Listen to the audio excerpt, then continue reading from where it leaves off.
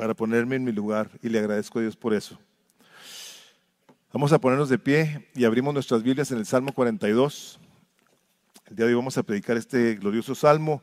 Algunos de ustedes habrán de recordar que Memo lo predicó hace algunos años y les voy a decir como dijo un amigo mío, nomás que lo voy a predicar bien. No se crean, no se crean. No, así me dijo una vez un pastor, dice, quiero predicar ese Salmo que predicaste, nomás que lo quiero predicar bien.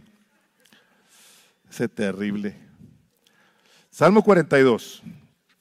El título de mi predicación el día de hoy es La esperanza viene de Dios, y la palabra del Señor dice de la siguiente manera: como el ciervo anhela las corrientes de agua, así suspira por ti, oh Dios, el alma mía. Mi alma tiene sed de Dios, del Dios viviente. ¿Cuándo vendré y me presentaré delante de Dios? Mis lágrimas han sido mi alimento de día y de noche, mientras me dicen todo el día, ¿dónde está tu Dios? Me acuerdo de estas cosas y derramo mi alma dentro de mí, de cómo iba yo con la multitud y la guiaba hasta la casa de Dios, con voz de alegría y de acción de gracias, con la muchedumbre en fiesta. ¿Por qué te desesperas, alma mía? ¿Y por qué te turbas dentro de mí? Espera en Dios, pues he de alabarlo otra vez. Por la salvación de su presencia, Dios mío, está mi alma en mí deprimida, por eso me acuerdo de ti, desde la tierra del Jordán y desde las cumbres del Hermón, desde el monte Mizar. Un abismo llama a otro abismo a la voz de tus cascadas. Todas tus ondas y tus olas han pasado sobre mí. De día mandará el Señor su misericordia y de noche su cántico estará conmigo. Elevaré una oración al Dios de mi vida. A Dios, mi roca, diré, ¿por qué me has olvidado? ¿Por qué ando sombrío por la opresión del enemigo? Como quien quebranta mis huesos, mis adversarios me afrentan, mientras me dicen todo el día, ¿dónde está tu Dios? ¿Por qué te desesperas, alma mía, y por qué te turbas dentro de mí? Espera en Dios, pues lo he de alabar otra vez. Él es la salvación de mi ser y mi Dios. Padre, muy necesitados el día de hoy, venimos en el nombre de Jesús a pedir que nos hables, que toques nuestra mente y que abra nuestros oídos para poder recibir lo que tienes para nosotros el día de hoy. Te pedimos, Padre, tu bendición y te suplicamos nos ayudes, sobre todo si hay algún prejuicio, alguna actitud que nos ha llevado a vivir sin esperanza. Te pedimos que nos ayudes, Señor, a tener un corazón dispuesto a recibir lo que tu Espíritu Santo tiene para nosotros el día de hoy. Pues lo pedimos en el nombre de Jesús. Amén. Pueden tomar asiento. Les voy a pedir que por favor pongan sus teléfonos en vibrador. La semana pasada no prediqué yo, pero estuve oyendo varios teléfonos y la verdad no me había fijado cómo distraen a los demás.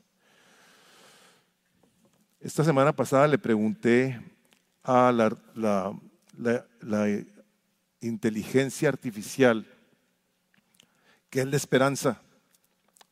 O sea, ahora se habla tanto de la inteligencia artificial que dije, le voy a preguntar a ver qué me dice. Y la verdad que me llamó la atención algunas de sus respuestas, pero una de ellas, lógicamente, se me hizo muy terrible. Dice, la primera, esta inteligencia artificial, como sabe, mi computadora pues me contestó cristianamente. Me dice, siempre hay esperanza en este mundo. La esperanza puede provenir de muchas fuentes, como la fe, el amor y la bondad, como dice Juan 16:33. Os he dicho estas cosas para que en mí tengáis paz. En este mundo tendréis problemas, pero anímate, yo he vencido al mundo. Otra cosa que me dijo es esto. Es cierto que el mundo puede ser impredecible y extraño, pero podemos trabajar por un futuro mejor. Como escribe The Guardian, necesitamos tener confianza, fíjense lo que dice, en que la sorpresa y la incertidumbre son principios inquebrantables. Si queremos tener confianza en algo, o sea, dicho de otra manera, siempre va a haber cosas que no van a estar dentro de nuestro control. Va a haber cosas que van a cambiar, vamos a tener sorpresas en la vida y eso no va a cambiar. La tercera cosa dice así, si te sientes desesperado, recuerda que siempre hay alguien que se preocupa por ti. Como dice, los cristianos quieren saber, cuando Dios es tu esperanza, pues tienes algo seguro. Cuando tu confianza está en el mundo, entonces estamos consumidos por la preocupación, porque no sabemos lo que viene después. Esta es la inteligencia artificial, formulando estas estas oraciones. La cuarta, ahí les va la cuarta, la que me dejó así como dije, ups, si alguien lee esto, no es creyente, anda buscando esperanza, qué gacho. La esperanza no es solo un sentimiento, sino también una acción, como escribe un investigador. Mucha esperanza para Dios, una cantidad infinita de esperanza, solo que no es para nosotros. Dije yo, wow, qué cosa tan tremendo. Y finalmente dice, hay muchas razones para tener esperanza en el mundo. Por ejemplo, la pobreza extrema está cediendo terreno y hay muchas personas que trabajan para hacer del mundo un lugar mejor. La verdad que me llamó la atención las respuestas que me dio la inteligencia artificial, porque no únicamente la inteligencia artificial nos está hablando o le está hablando a la gente, sino que también nos encontramos nosotros con una cantidad tremenda de revistas, de anuncios, de propaganda que nos habla de la esperanza, pero no nos habla de la esperanza de una manera correcta. Me metí a ver qué ha publicado la revista Psychology Today y me encontré con un artículo del 26 de octubre del 2021, una doctora Camille Preston, que dice así, ¿qué es la esperanza? Y lógicamente le puse yo ahí de acuerdo a los principios, los estándares humanos. Fíjense nomás. La Asociación Estadounidense de Psicología define la esperanza como la expectativa de que uno tendrá experiencias positivas, es la esperanza, o que una situación potencialmente amenazadora o negativa no se materializará, o que en última instancia resultará en un estado de cosas favorables. La esperanza también está relacionada con el optimismo. O sea, si eres optimista, tú tienes más esperanza. La actitud o perspectiva de que sucederán cosas buenas y los deseos o metas de uno finalmente se cumplirán. En este sentido, la esperanza es fundamental para establecer y en última instancia para alcanzar metas. Yo pensando lógicamente en esas cosas, dije yo, ¿y qué porcentaje de la gente es optimista? Pues le pregunté al Google, ahora estoy muy cibernético, ¿qué porcentaje de la gente es optimista? Y me dice Google que el 53% de la gente es optimista. A mí me gustaría hacer aquí un survey y preguntarles, ¿cuántos son optimistas aquí? Pero no quiero. Porque el otro 47% son gente negativa. Y a mí me llama la atención que el optimismo y el negativismo tengan que ver con la esperanza, porque definitivamente creo que en parte hace algo en la vida de la gente. De hecho, escuché una historia donde a dos niños les regalan el poder entrar a un cuarto y a darles algo. Y a un niño muy negativo le dieron un cuarto lleno de regalos. Estaba el cuarto lleno de regalos. Y a otro niño muy positivo lo llevaron a un cuarto lleno de popó de caballo. Entonces se esperaron un rato para ver qué era lo que iba a pasar. Y llegan con el niño negativo, con el cuarto lleno de juguetes, y se lo encuentran llorando. Abren la puerta y está el niño llorando. Y así, ¡ay! Dicen, ¿qué tienes? Dice, es que tengo mucho miedo que me los vayan a robar, que se vayan a romper. Y le sigue dando excusas y el niño está llorando. Y van con el niño muy positivo y no lo ven. Anda metido ahí entre toda la popó del caballo. Y le hablan. Y sale el batillo ahí todo lleno de popó de caballo. Dice, ¿qué andas haciendo? Dice, seguro que aquí hay un pony. Aquí hay un pony, dice. Ahorita me lo voy a encontrar. O sea, y te hace ver de veras que una persona optimista, pues lógicamente hay algo en su mente, en su corazón, como lo hay en el del que está siempre con cuestiones negativas.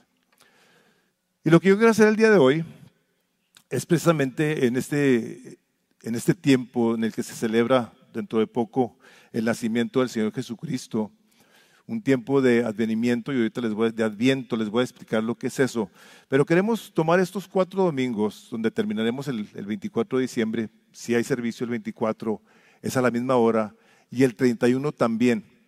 O sea, es 24, domingo, 31 también domingo. Vamos a estar aquí, vamos a cerrar con esa parte de lo importante del amor de Dios por nosotros. Y quiero empezar, empezamos la semana pasada precisamente con ese elemento tan glorioso que Dios nos permite tener y disfrutar dentro de nosotros por la presencia del Espíritu Santo, de ser gente agradecida.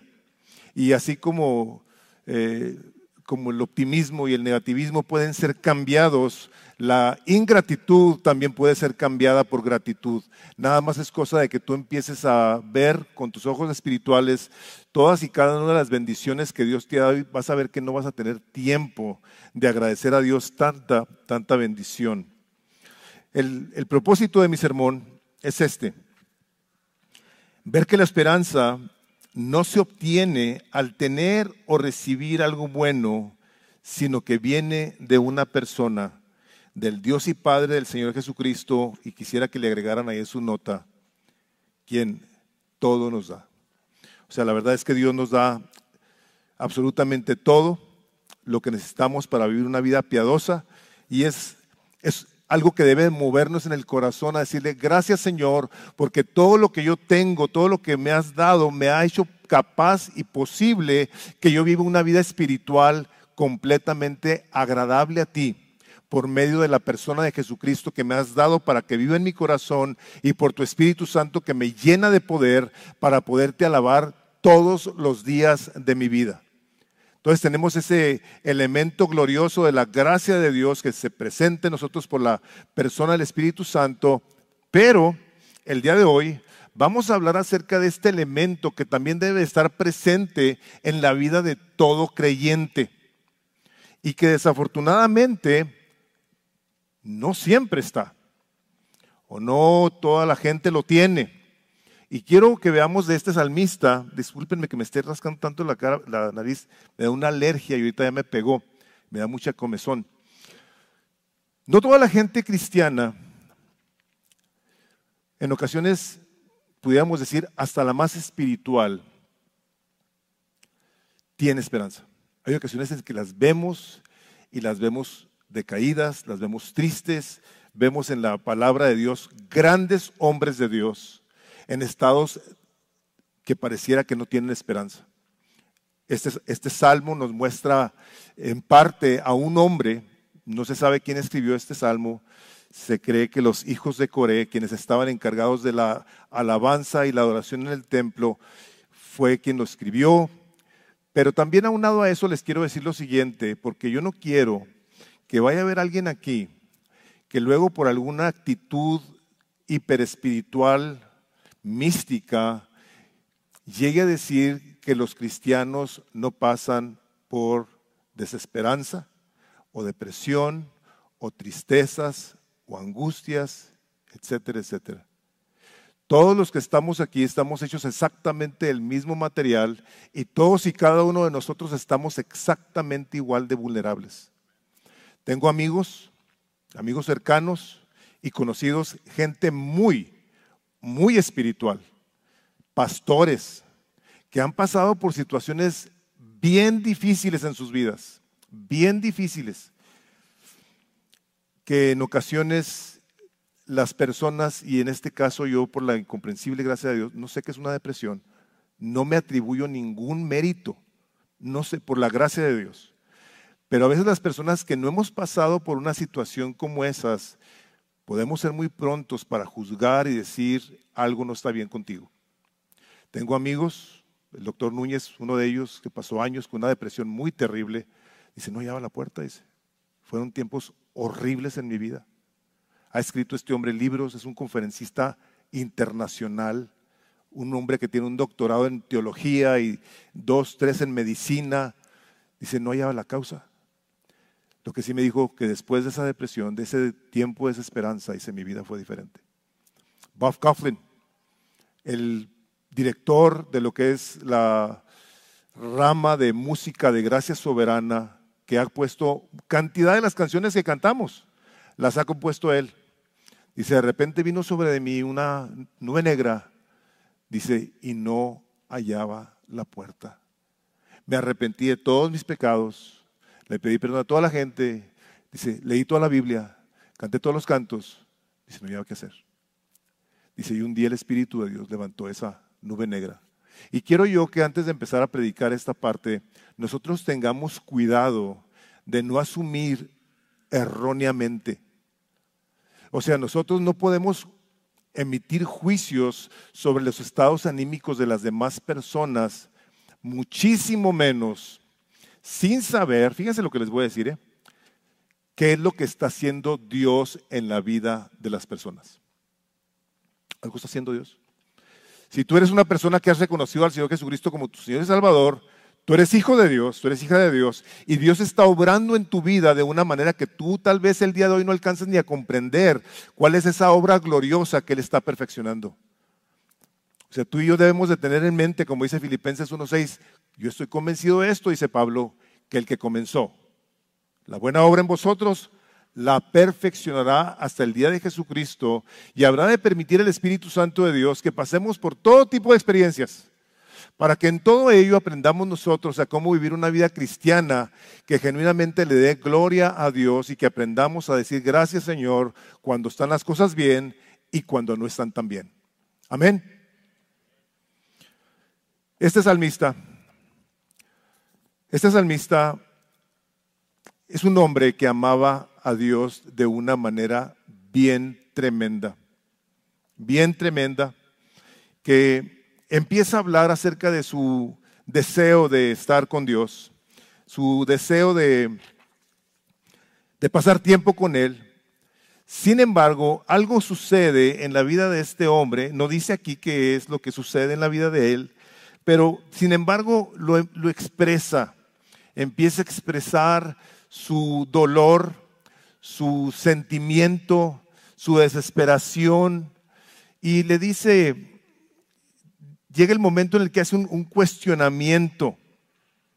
En el versículo 2, en la parte B del versículo, donde dice, ¿cuándo vendré y me presentaré delante de Dios? Acabando este hombre de decir precisamente que como el ciervo brama por las corrientes de las aguas, así brama por ti, oh Dios, el alma mía. O sea, este es un hombre que ama a Dios, que conoce a Dios, que ha pasado tiempo con Dios, de tal manera que puede ser una ecuación de alguien que tiene una sed desesperante con querer pasar tiempo con su Dios, así, algo desesperante. Si tú y yo tal vez hemos tenido sed, pero tenemos agua casi todos a nuestra disposición. Pero cuando hay una sed desesperante, que no tienes agua, está el calor horrible y pasan horas y horas y horas y se te empieza a secar la garganta y la boca y dices, un traguito de agua. Bueno, este hombre se va más allá y dice, mi alma como la del ciervo brama por la presencia de Dios. Dice, pero no puedo estar ahí. Este hombre de entrada empieza a expresar el dolor de su corazón porque no puede estar en la presencia de Dios. Ahora dices tú, espérate, Dios es omnipotente, omnipresente, o sea, está en todo lugar, todo lo puede. ¿Qué no lo sabía? ¿Qué no lo sabía este hombre que escribió este salmo? Sí, sí lo sabía. La única diferencia está en que en aquellos entonces la gente iba al templo. Iban al templo a estar en la presencia de Dios. Ahí se manifestaba el Señor y la gente ahí venía y ahí ofrecía sacrificios, etcétera, etcétera. Y este hombre, por alguna razón que no dice, y la verdad que me encanta que no diga. Les voy a decir por qué me encanta que no diga.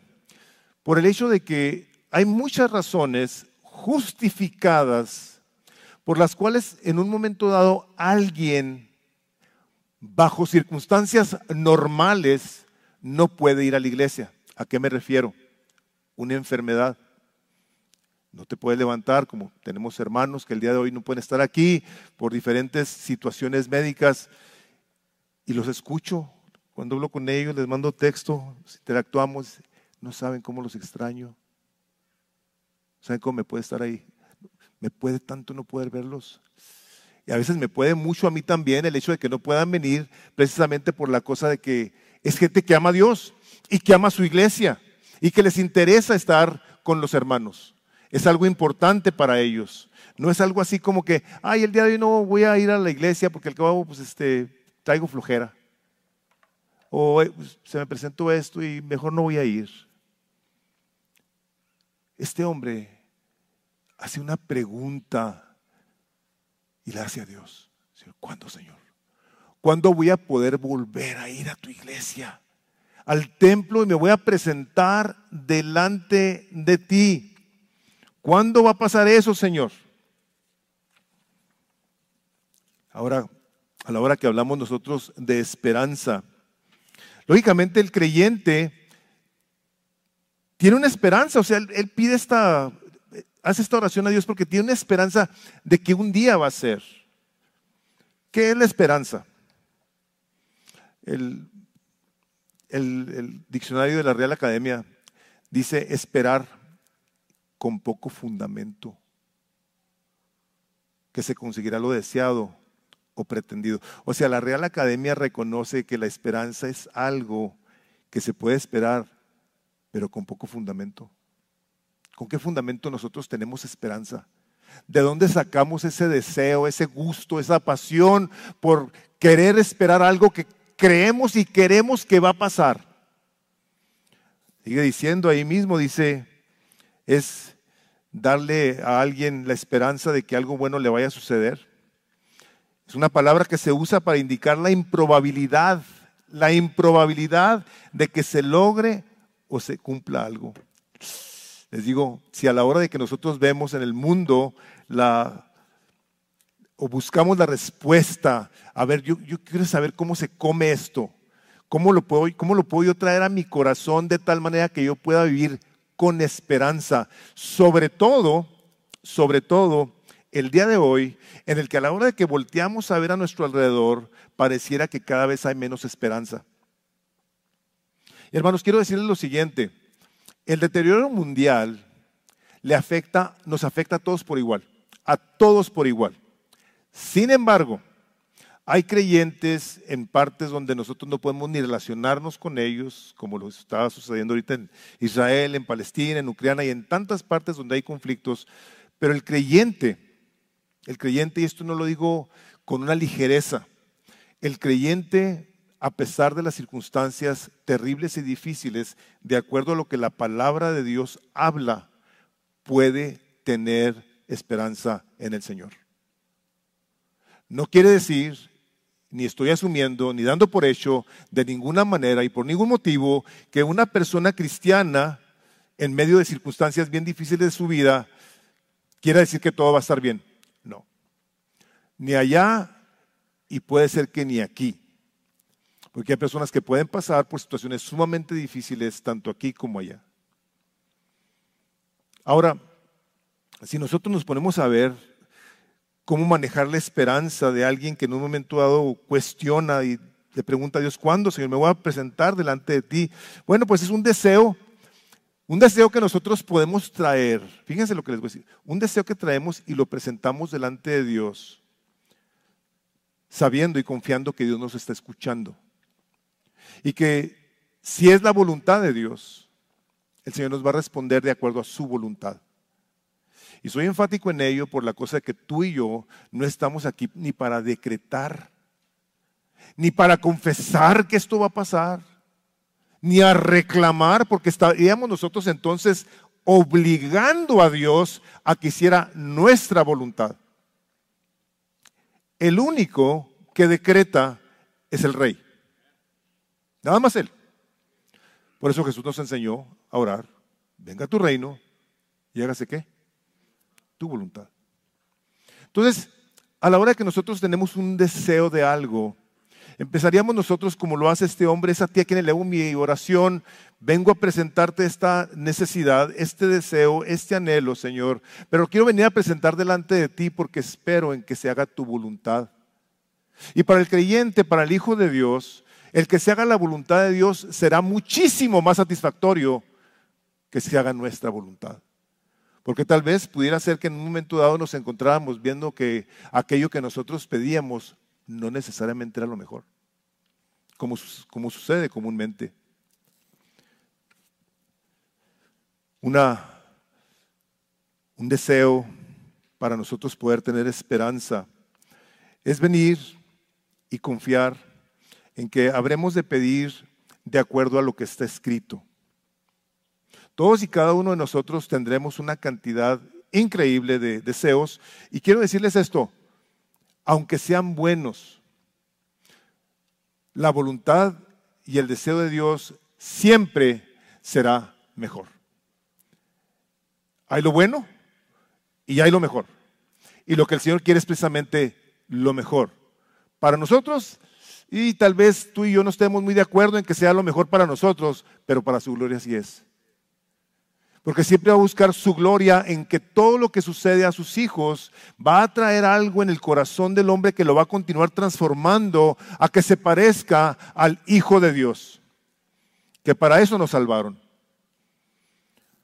Ahora, entre los creyentes, como les decía, y quiero continuar en esa línea, hay una tendencia, les digo, a querer creer que todos los cristianos siempre estamos anímicamente bien. Se escribió un libro hace ya algunos años.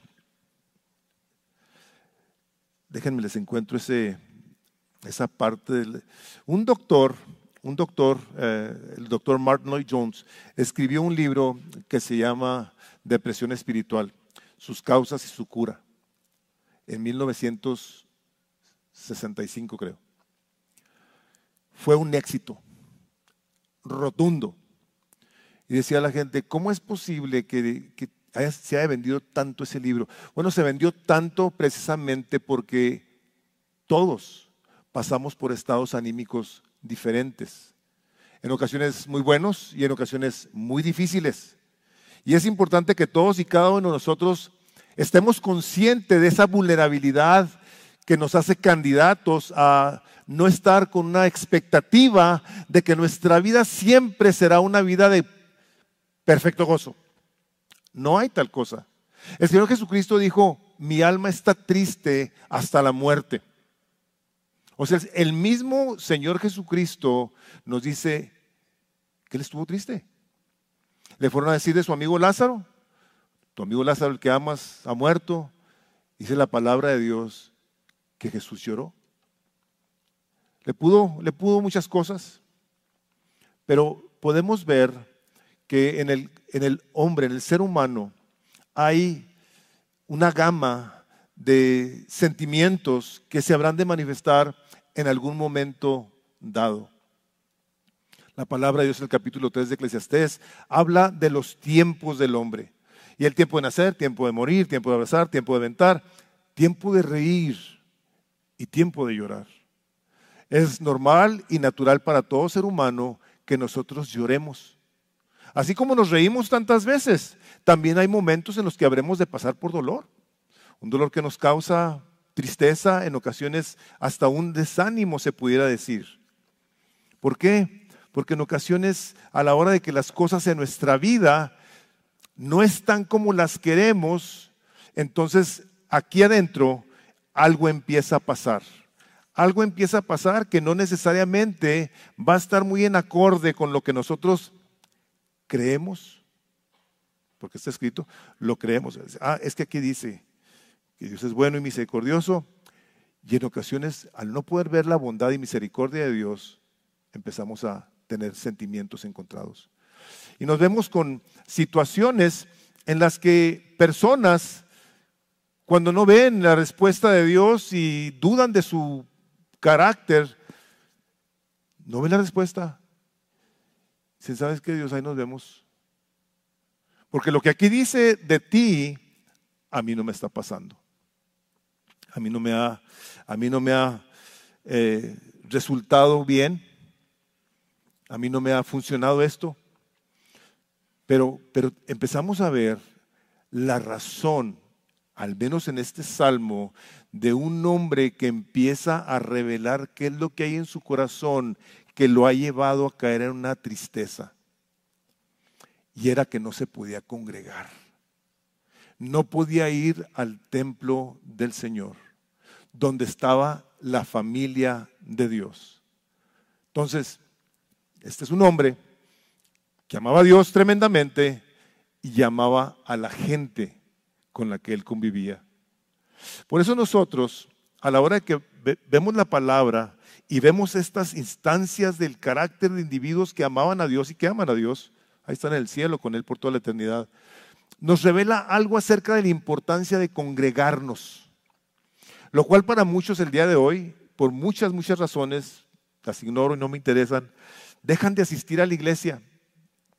Tienen todo tipo de nombres, excusas, pretextos. Pero este es un hombre que decía: Señor, mi corazón está dolido porque no estoy en tu presencia. No estoy con mis hermanos. Puse ahí un recuadro, yo lo hice. Estoy totalmente 100% detrás de él. De aquellos que en un momento dado hablan en contra de que te congregues, de que seas miembro de una iglesia. Dice: cuando cualquier persona que se oponga al mandato de congregarnos o de menospreciar la importancia de la iglesia, está hablando de lo que Pablo dijo en Gálatas 1:8. Mas si a nosotros o un ángel del cielo os anunciare otro evangelio diferente del que hemos anunciado, que sea maldito. El día de hoy, cuando alguien habla de cosas diferentes a las que están escritas, como dice su palabra, mirad cuán bueno y cuán delicioso es habitar los hermanos juntos en armonía, en el Salmo 133. Cuando la palabra de Dios dice: no dejéis de congregarnos como algunos tienen por costumbre. Hermanos, cuando alguien les dice: ¿sabes qué? Es que la televisión está, la iglesia está en la televisión. Tú no te tienes que congregar con esa bola de hipócritas. Yo te tengo que decir: sí te tienes que congregar con los hipócritas. Claro que sí, porque tú también eres un hipócrita. Está lleno de hipócritas en todas partes. Entonces, a la hora de que nosotros vemos a un hombre que le duele su corazón por no poderse congregar, tenemos que pensar así: ¿así de importante la iglesia para mí? ¿Así de necesaria es para mi alma la comunión de los creyentes? Esa pregunta nos la tenemos que hacer cada uno, y la respuesta, lógicamente, también la tenemos que responder individualmente. Segundo punto de este hombre es que no únicamente le afectó el no poderse congregar. Dice el versículo 3 del Salmo 42, dice: mis lágrimas han sido mi alimento día y noche, mientras me dicen todo el día: ¿dónde está tu Dios? ¿Dónde está tu Dios? No es precisamente en el tiempo en el que pasamos por dificultades y que alguien tal vez que no sea creyente pudiera decir: pues no que muy cristiano, no que mucha fe. ¿Dónde está tu Dios? ¿Saben a quién le hicieron eso? Al Señor Jesucristo. Estando el Señor Jesucristo en la cruz, le dijeron: a otro salvó, que se salve a sí mismo, pues dijo: soy hijo de Dios. Al Señor Jesucristo, a nosotros, tal vez alguien nos pueda decir eso, y tal vez no, porque a lo mejor estás rodeado de gente muy educada. Pero te voy a decir cuál es el problema más grave de esta situación: que en ocasiones no es la gente a tu alrededor, a veces somos nosotros. A veces somos nosotros los que cuestionamos a Dios. Decimos: Dios, ¿dónde estás? He estado clamando a ti, Dios. No parece haber respuesta, parece que estás desinteresado de mí. Y venimos nosotros mismos, a poner en tela de juicio la palabra eterna de Dios que no cambia. Ustedes recordarán en el capítulo 3 de Génesis 1, 2, 3, todo lo que implica la creación y la caída del hombre, pero cuando llega Satanás, cuestiona dos cosas. Cuestiona a Dios. Les hace a ellos una pregunta, dice: ¿con qué Dios os dijo? O sea, ¿quién se cree Dios que es? ¿Y qué les dijo? ¿Que no comieran de eso? Coman. Porque el día que coman van a ser igual que Él. Es por la razón por la que Él no quiere que ustedes coman eso. O sea, las voces que en un momento dado vienen a nuestros oídos, a nuestra mente, tenemos que tener muchísimo cuidado con todas y cada una de ellas. Y como dice 2 Corintios, venir a someter cautivos nuestros pensamientos, todos ellos, a la obediencia de Cristo. ¿Qué es eso? Yo tengo pensamientos y si mis pensamientos no van de acuerdo a lo que está escrito, yo los voy a tener que rechazar. Porque esta situación es una situación sumamente delicada. Cuando alguien cuestiona el carácter de Dios, literalmente está haciendo exactamente lo que hizo Satanás en el huerto del Getsemaní, del Edén. Les puse yo ahí en sus notas 2 cosas que Satanás quiere despiadadamente. Que cuestiones el carácter de Dios y dudes de su palabra. ¿Dónde está ahora tu Dios? ¿No que muy bueno? ¿Dudas del carácter del omnipotente, todo misericordioso Dios? Y luego vienes a poner también en tela de juicio lo que dijo. Pues aquí dice Dios, y tú no me estás a mí respondiendo. Entonces tú no eres quien dices que eres. Tú no cumples tu palabra. No eres un Dios en quien se pueda confiar. Y es precisamente cuando estamos en las situaciones más difíciles, cuando más fácilmente nos es cuestionar la bondad de Dios. ¿No les ha pasado? A todos nos pasa.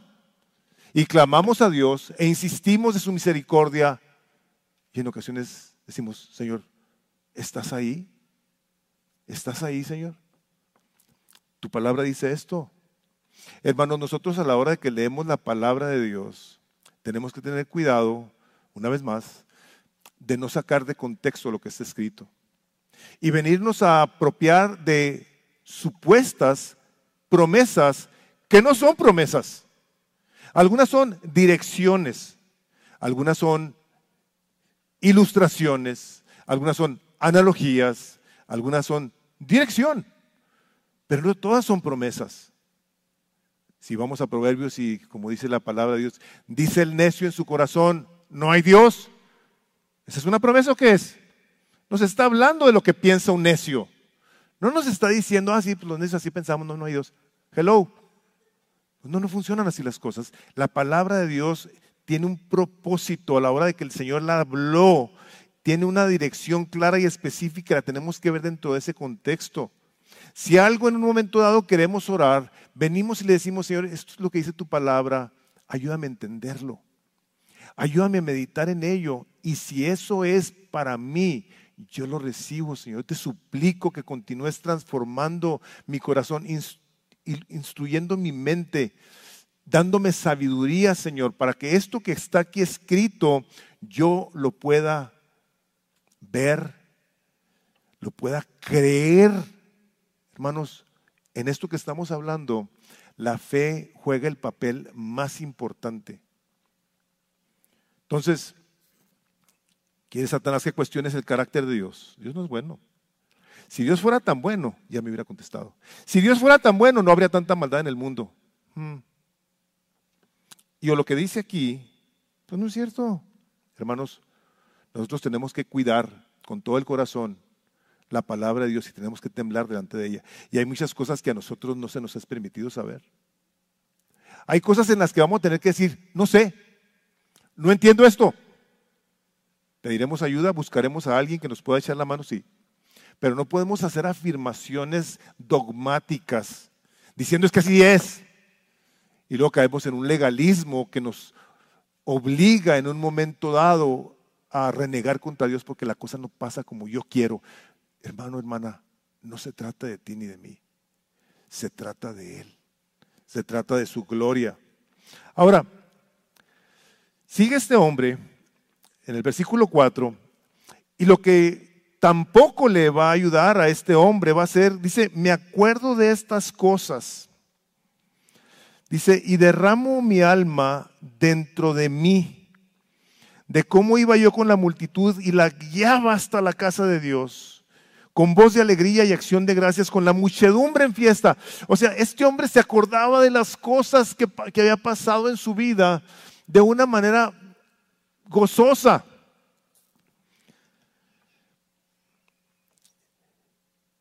Pero esos recuerdos le estaban haciendo mal. Porque si, la siguiente pregunta que es, ¿qué haces? ¿Por qué te desesperas? Tú estás desesperado. Porque yo me acuerdo de aquellos días en los que iba a la iglesia y me la pasaba con mis hermanos alabando a Dios. Hermanos, nosotros al ver una cosa como estas tenemos que pensar, la manera en que nosotros nos acordamos de las cosas es una manera saludable, es una manera bíblica que me está ayudando a mí a glorificar a Dios, o me acuerdo de ello con una nostalgia que me aplasta. Y esa situación de los recuerdos a mucha gente le hace mucho daño. Porque por querer de alguna manera disfrutar de aquello que disfrutabas, sea cuando estabas jovencito, estabas chiquito, yo me acuerdo. ¿Quieres traerlo al presente, hermano? No se puede. No se puede. Eso es imposible. Aparte, que cuando tú estabas chiquito, estabas jovencito y tenías ciertas experiencias muy padres, tuvieron o fueron dadas por Dios para ese momento. Para que en ese momento tú las disfrutaras. No para que pasara el tiempo y anduvieras ahí tú agobiando tu alma, recordando las cosas aún de Dios de una manera incorrecta. Ustedes recordarán cuando saca Dios al pueblo de Israel de Egipto, cuando estaba en el desierto pasando por la dificultad. ¿Qué le dijeron a Moisés? Nos acordábamos de cuando comíamos melones y pepinos y cebollas comían estos tremendos. Dice, nos la pasábamos bien padre. O sea, reclamando, haciendo memoria de algo que en su debido momento fue la gracia y provisión de Dios. Y la ira de Dios se encendió. Dios se enojó con ellos por andarse acordando incorrectamente. Vivían en la esclavitud. Tenían comida como esclavos. Ahora eran libres y se estaban quejando. El cuidado, hermanos, que nosotros debemos de tener de recordar las cosas de Dios nos debe de llevar a gratitud. Porque las nostalgias en un momento dado pueden ser de una manera dañina. O sea, tú te recuerdas de algo y hijo, es que ya no tengo estas cosas. Les voy a leer, y tienen en su recuadro ahí, la manera correcta de que nosotros nos acordemos de las cosas de Dios. Es en Lamentaciones 3:21. Fíjense, el escritor de Lamentaciones dice, esto traigo a mi corazón, esto es lo que me acuerdo. Por esto tengo esperanza. Que las misericordias del Señor jamás terminan, pues nunca fallan sus bondades, son nuevas cada mañana, grande es tu fidelidad. ¿Quién dice amén? El día de hoy, su misericordia para contigo es nueva. Su gracia y su cuidado y su amor, el día de hoy lo puedes experimentar de una manera nueva. ¿Por qué? Porque grande es su fidelidad. Ahora, ¿por qué en un momento dado nos encontramos tan fácilmente con personas que aunque lean este tipo de cosas, no les pasa nada? No quiero decir esto, pero tengo que decir. Porque no creemos. No creemos. La fe que nos es dada está viva. Nos da los elementos necesarios para que a la hora de que nosotros vemos una cita como esas, podamos decir, gracias Dios, porque hoy es nueva tu misericordia. Lo de ayer ya pasó, el día de hoy estoy deleitándome en tu presencia por tu Espíritu Santo, de tal manera que te puedo dar gloria, aún en medio de las situaciones que estoy viviendo. No más que hacemos ecuaciones que en ocasiones no necesariamente nos ayudan a pensar correctamente y andamos acordándonos de cosas de una manera incorrecta. Nosotros tenemos que traer al corazón las cosas de la gracia de Dios, el presente que el Señor Jesucristo nos dijo, bástele a cada día su propio mal. Si alguno toma su arado y sigue, si alguno no toma su arado y sigue en pos de mí, dice, y voltea para atrás, dice, no es digno de mí.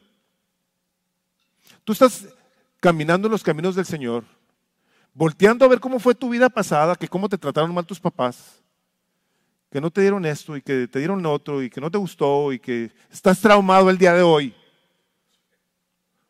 Y te la pasas volteando para atrás y tú te dices que eres creyente. Dice el Señor, no, espérate, así no funciona. O sea, una persona que se la pasa volteando para atrás dice, no es digna de mí. Son palabras bien serias, bien trascendentales. Por lo tanto, tomamos el arado y vamos con los ojos puestos en Jesús, como dice Hebreos 12, corriendo la carrera que tenemos por delante con los ojos puestos en Jesús. No en lo que te hicieron y no te hicieron. O sea, esas cosas las tiramos, Señor. Gracias que usaste esas cosas para ser la persona que soy el día de hoy. ¿Tú te has puesto a pensar que Dios en su soberanía permitió que tú pasaras por cosas que han hecho de ti la persona que eres el día de hoy? Dios en su misericordia permite que pasen ese tipo de cosas y más. Aunado a través de esas memorias, dice el versículo 7, estas dificultades, estas tribulaciones de la vida, el punto 4 dice, un abismo llama a otro abismo a la voz de tus cascadas. Todas tus ondas y tus olas han pasado sobre mí. Este es un hombre que estaba experimentando cosas bien terribles en la vida, bien duras. Y aquí lo dice. Un abismo llama a otro abismo a la voz de tus cascadas y tus ondas. Todas tus ondas y tus olas han pasado sobre mí. Tal vez algo que él en algún momento dado pudo llegar a ver como una cascada agradable. ¿Ya ven las cascadas? Qué bonitas se ven. Ahora estaba cayendo el agua arriba de él. A lo mejor llegó a ver las olas del mar así. Ahora estaban arrastrándolo. Lo estaban batiendo. Estaba mal. Este hombre estaba pasando por una situación bien difícil. Una situación que fácilmente puede hacer a alguien de veras cuestionar si Dios está escuchando o no. ¿Por qué lo hizo? Este hombre lo hizo.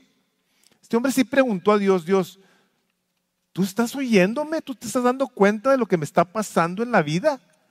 ¿O estás ajeno a mi situación? Hermanos y hermanas, les tengo que decir esto. Todos y cada uno de nosotros, al ser probados por Dios, dice nuestra fe tiene que ser probada. Nosotros somos probados por Dios para ver si nuestra fe es genuina. Esa fe que a la hora de que pasamos por situaciones terribles de la vida, pasamos sufriendo, llorando, dolidos, tirados en el suelo en ocasiones, pero no derrotados. Seguimos adelante sabiendo que el Espíritu Santo de Dios algo está limpiando en nuestro corazón.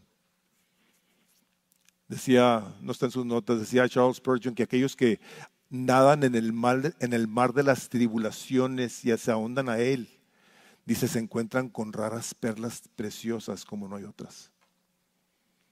No nos gusta, no es natural el que nosotros aceptemos la prueba o la dificultad. ¿Por qué? Porque Dios nos hizo para que nosotros anhelemos el bienestar, o sea, esa es nuestra manera. Anhelamos no únicamente el bienestar, anhelamos la belleza, lo bueno, lo sabroso, lo que sirve, lo que dura. O sea, nosotros estamos hechos por la gracia de Dios y reflejamos su carácter, su imagen, de tal manera que nosotros buscamos las cosas buenas. Dios es bueno, Dios es misericordioso y bendice a su pueblo con todo lo necesario para que viva una vida piadosa en todo aspecto posible, aún estando en el peor de las circunstancias. ¿Es difícil, hermanos? Sí, es difícil. De hecho, el pueblo de Israel también, cuando iba en el desierto, dice la palabra de Dios que no pudieron escuchar a Dios porque estaban cansados. Estaban atribulados, estaban agotados. Por eso, y aprovecho esta nota nomás para decir, es importante que tú tomes un día de descanso. Es importante que tú descanses. Tú y yo necesitamos descansar. Y ese descanso es algo grato para el alma y ayuda a nuestro espíritu a continuar en esa comunión con Dios en el que no tenemos algo que hacer. más que pensar de cierto modo en de qué manera podemos estar nosotros cerca de nuestro Dios. Dificultades en la vida va a haber. El Señor Jesucristo claramente lo dijo. En el mundo, dice la Biblia de las Américas, la palabra que utiliza es tenéis aflicción. No es tendréis, tenéis. Presente. Hay dificultades, hay tribulaciones. El libro de Job dice: como las chispas salen del fuego, así el hombre para el sufrimiento. O sea, ¿podemos evitar nosotros el sufrimiento? No, hermano, no podemos. Queremos, por supuesto. El otro día estaba con una pareja y les decía: miren ustedes, ahora que se casen, van a tener dificultades. Y yo sé que ahorita están pensando que no van a tener ni una dificultad, pero Dios no les va a pedir permiso. Dios no va a pedir permiso para que el acto del matrimonio los haga llevar a que salgan chispas y puedan ver las cosas de cada corazón que tienen que ser cambiadas. Por lo tanto, nosotros a la hora de que nos encontramos con situaciones de dificultad, si creemos en la soberanía de Dios, tenemos que tener una tranquilidad en nuestra alma que nos dé una esperanza a decir: Señor, yo sé que tú estás en control. Yo sé que tú tienes todo en tus manos. El futuro está en tus manos. Mañana ahí vas a estar. Ahí me vas a encontrar. Ahí me vas a recibir. Ahí me vas a cuidar. Ahí me vas a seguir edificando mi alma para que yo te pueda seguir dando gloria. Agustín de Hipona dijo lo siguiente, dice: Dios tuvo un hijo en la tierra que vivió sin pecado, pero no sin aflicción. Y la palabra de Dios nos dice que Él nos ha dejado su ejemplo para que sigamos sus pisadas. Por lo tanto te digo, todo aquello que en un momento dado te pueda crear aflicción el día de hoy, hermano y hermana, te voy a decir como dice Pedro: no os sorprendáis del fuego de prueba que ha venido sobre vosotros, como si alguna cosa extraña os aconteciere. O sea, ya ahorita el día de hoy nos hemos dado cuenta de que la dificultad en la vida es parte de la vida. Vivimos en un mundo que se ha rebelado contra Dios. Este no es tu reino. Tú y yo estamos aquí de pasada. Vamos a la eternidad con el rey de nuestro reino, que es el reino de los cielos. No estamos aquí haciendo nuestras carpas y nuestra vida como si aquí fuéramos a estar toda la eternidad. No, Señor.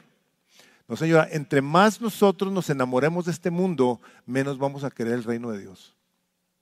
Y cuando vemos que en nuestro corazón se apaga la flama de la pasión por Dios, es porque algo más la está tomando. De algo más o de alguien te estás tú enamorando. O hay un ídolo ahí en tu corazón que está consumiendo tu corazón, que hace a Dios no importante. Este salmista, a la hora de ver las dificultades de la vida, cuestiona. Dice: Señor, ve cómo estoy. Más bien le dice. Nosotros vemos no únicamente que el Señor Jesucristo llegó a pasar por tiempos tan terribles que dice la palabra de Dios que sudaba y caían como gotas de sangre. Y estaba clamando a Dios que si fuera posible no se hiciera la voluntad de Él, sino la voluntad del Padre. Y fue tanto el clamor, no dice la palabra que Dios le haya contestado algo a Jesús, pero dice que Dios mandó a un ángel a que lo confortara. Dios no le contestó. No sabemos qué le contestó. La quinta cosa que vemos aquí es precisamente esto. En el versículo 9 dice: a Dios mi roca diré, ¿por qué me has olvidado? Este es un hombre de Dios. Y le está diciendo a Dios: ¿por qué te has olvidado de mí?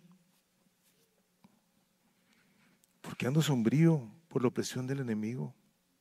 Como quien quebranta mis huesos, mis adversarios me afrentan. Y una vez más me dicen: ¿dónde está tu Dios? Yo me acuerdo que hace muchos años una hermana mía se enfermó de cáncer. Y me acuerdo cómo le clamaba a Dios. Le decía: Señor, por favor, ten misericordia. La oía llorar, me dolía mucho me dolía que estuviera sufriendo tan tremendamente. Y yo llegué a decir: es que tú no me oyes. O no me oyes o no te interesa. O sea, cuestionando el carácter de Dios. cuestionando la palabra de Dios y llegando al punto en el que decía, pues a lo mejor Dios no me oye. Sin embargo, estaba el Espíritu Santo de Dios haciendo una obra en ella, que ahorita está con el Señor, y en mí. Pues eso lo tengo por seguro, no sé, en alguien más, mi madre, mis hermanas, no sé, pero sí puedo estar seguro de que Dios no únicamente no se olvidó de él, sino que habremos nosotros de o crecemos en nuestra fe en relación con Dios y su palabra, o continuaremos nosotros buscando que Dios haga nuestra voluntad, que haga las cosas como a nosotros se nos antojan y nos gustan. Porque si no, entonces a la hora de que vienen esos tiempos de dificultad, Dios no me oye. Dios no me oye. No, sí nos oye. Sí nos oye.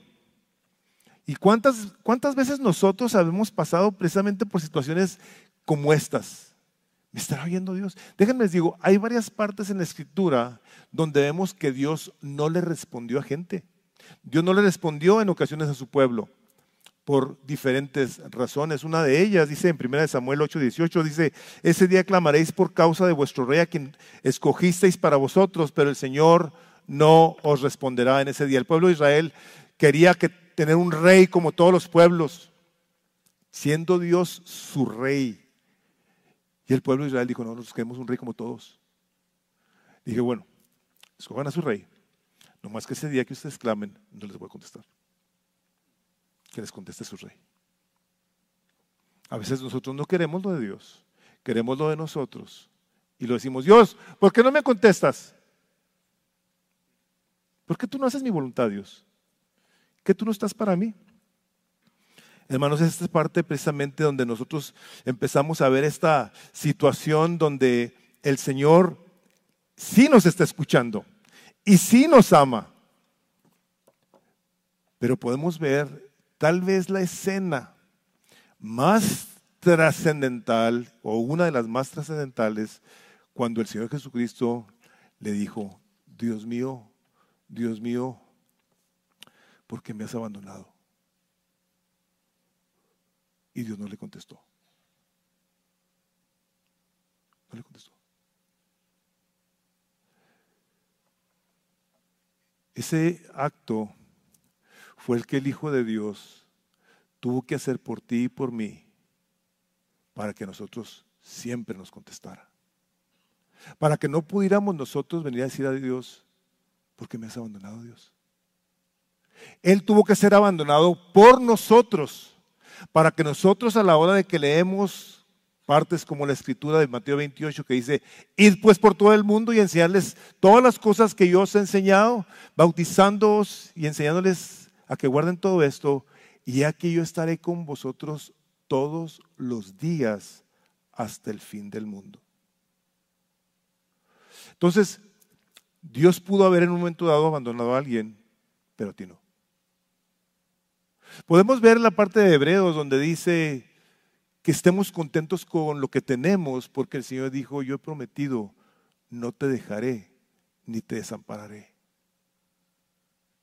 ¿Y cuántas veces nosotros hemos estado en esas situaciones en las que pareciera que Dios nos ha abandonado?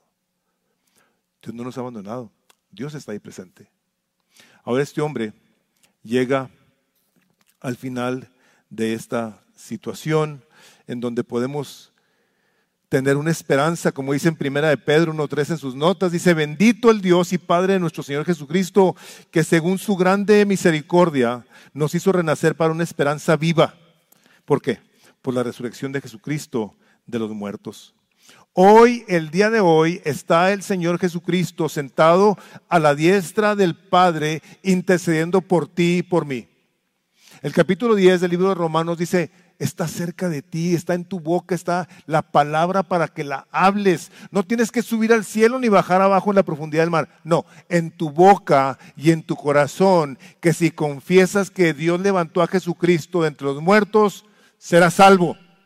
Porque con la boca se confiesa para salvación, el corazón se cree para justicia. Así de cerquita está Dios de ti. Cosa de que tú abras la boca y le digas, Señor, te doy gracias de que me estás oyendo. Punto. Así de cerquita está Dios a los que le buscan. Ahora este hombre, después de que hizo toda esta oración, termina haciendo dos cosas que son en gran manera las que tú y yo tenemos que hacer. Llega al final del versículo 11, en el versículo 11, y vuelve a preguntar: ¿por qué te desesperas, alma mía? ¿Y por qué te turbas dentro de mí? Espera en Dios. Espera en Dios. Esto es lo que tienes que hacer. ¿Quieres saber cuál es la respuesta para todas tus necesidades, toda la situación que has pasado? Tienes que esperar en Dios. Te tienes que venir a presentar delante de Dios y esperar en Él. A decirle: Señor, mi situación no la entiendo, no me gusta, no estoy de acuerdo, me duele mucho, estoy desesperado, estoy triste, estoy casi sin esperanza, Señor. Pero tu palabra es verdadera y tú eres real y estás ahí. Y yo vengo a esperar en ti. Pero ¿sabes una cosa? Fíjate lo que dice ahí. Él se está hablando a sí mismo. ¿Por qué te turba su alma mía? Se está hablando a sí mismo. Está diciéndote a sí mismo: espera en Dios. Espera en Dios, pues lo he de alabar otra vez. Está este hombre hablándose y afirmándose a sí mismo como lo debemos de hacer nosotros al decir: Señor, tu palabra dice que al que te busca, tú no abandonarás. La palabra de Dios dice: acercaos a mí y yo os acercaré a vosotros. Buscadme y encontrarás. O sea, Dios en su palabra nos invita: venid a mí todos los que estáis cansados y trabajados y yo los voy a hacer descansar. ¿Estás desesperado? ¿Estás angustiado? ¿Estás triste? ¿Estás desesperanzado? Él es. Así es como termina el Salmo. Él se habla a sí mismo cerrando esta oración diciendo: Él es la salvación de mi ser y mi Dios. Él es. La palabra de Dios ya está llena de partes que están afirmando el corazón del hombre, como dice en Romanos ahí en el recuadro que tienen. Entonces, ¿qué diremos a esto? Si Dios está por nosotros, ¿quién estará contra nosotros? El que no escatimó, el que no eximió, el que no indultó ni a su propio Hijo, sino que lo entregó por todos nosotros, ¿cómo no nos concederá también con Él todas las cosas? Si ya nos dieron a Jesucristo. Te voy a hacer una pregunta. ¿Qué más queremos? Tenemos al Hijo de Dios sentado a la diestra del Padre intercediendo por nosotros. El Rey, el Creador, por quien todo fue hecho, está con nosotros. Y nadie nos puede separar de ello. Primera de Juan 3:2, amados, ahora somos hijos de Dios. Y aún no se ha manifestado lo que habremos de ser, pero sabemos que cuando Él se manifieste seremos semejantes a Él, porque le veremos como Él es. Y todo el que tiene esta esperanza puesta en Él, fíjense nomás esto, se purifica así como Él es puro. Una persona que tiene esperanza en el Señor Jesucristo, en la palabra de Dios, se está purificando a sí mismo. Está permitiendo que el Espíritu Santo de Dios lo esté renovando. Voy a cerrar con esta parte de la Escritura. Les voy a pedir que se pongan de pie, le voy a pedir al equipo que pase. Porque creo que en un momento dado tú has pasado por una situación como esa. Quiero orar por ti, quiero pedirle al Señor que te bendiga. Quiero leer esta parte del capítulo 15 de Romanos, donde venimos nosotros todos entonces a reconocer que nuestra esperanza no está en las circunstancias de la vida o que se mejoren para tener esperanza. Que cosas buenas nos sucedan por nuestro optimismo o que no nos pasen por nuestro negativismo. No. Esto es lo que dice el apóstol Pablo a los romanos. Y el Dios de esperanza os llene de todo gozo y paz en el creer, para que abundéis en esperanza por el poder del Espíritu Santo. Se los voy a volver a leer. Y el Dios de esperanza os llene de todo gozo y paz en el creer, para que abundéis en esperanza por el poder del Espíritu Santo. Padre, yo te quiero dar gracias, mi Dios. Junto con todos mis hermanos, queremos darte gracias, porque en Jesús tenemos nuestra esperanza. Él es el Rey de la gloria, Él es el Salvador, Él es el que está con nosotros todos los días hasta el fin del mundo, el que nos sustenta y el que a pesar de situaciones difíciles en la vida, tú sigues, Señor Jesucristo, sentado a la diestra del Padre, y venimos a poner en tus manos. Y te voy a pedir que si tú traes una situación difícil, diga: Señor, yo vengo a poner en tus manos mi necesidad. Vengo a entregarte, Señor, mi desánimo, mi desinterés. Vengo a poner en tus manos, Señor, mi vida completa, confiando en que tú siempre me escuchas y siempre me habrás de sostener. Pido tu bendición, mi Dios, y juntos la recibimos. Yo te animo a que le digas: Señor, yo recibo de tu bendición por tu Espíritu Santo en mi vida el día de hoy, y te doy la gloria de vida a tu nombre. Amén.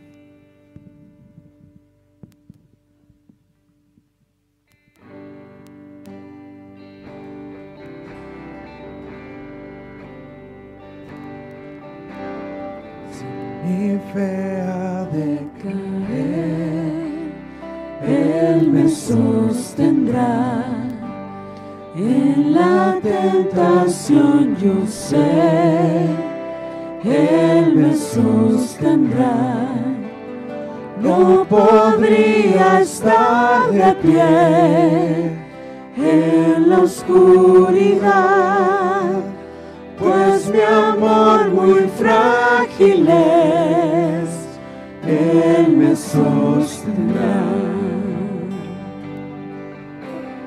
Él me sostendrá, Él me sostendrá, pues me ama el Salvador, Él me sostendrá.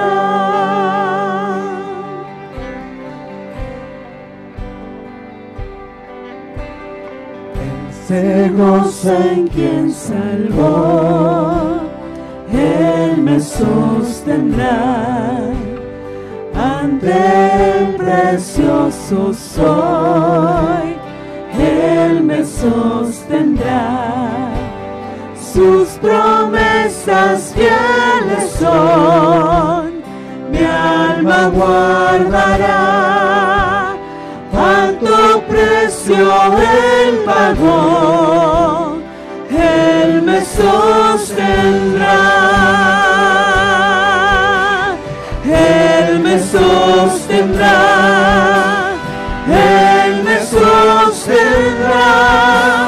pues me ama el Salvador, Él me sostendrá.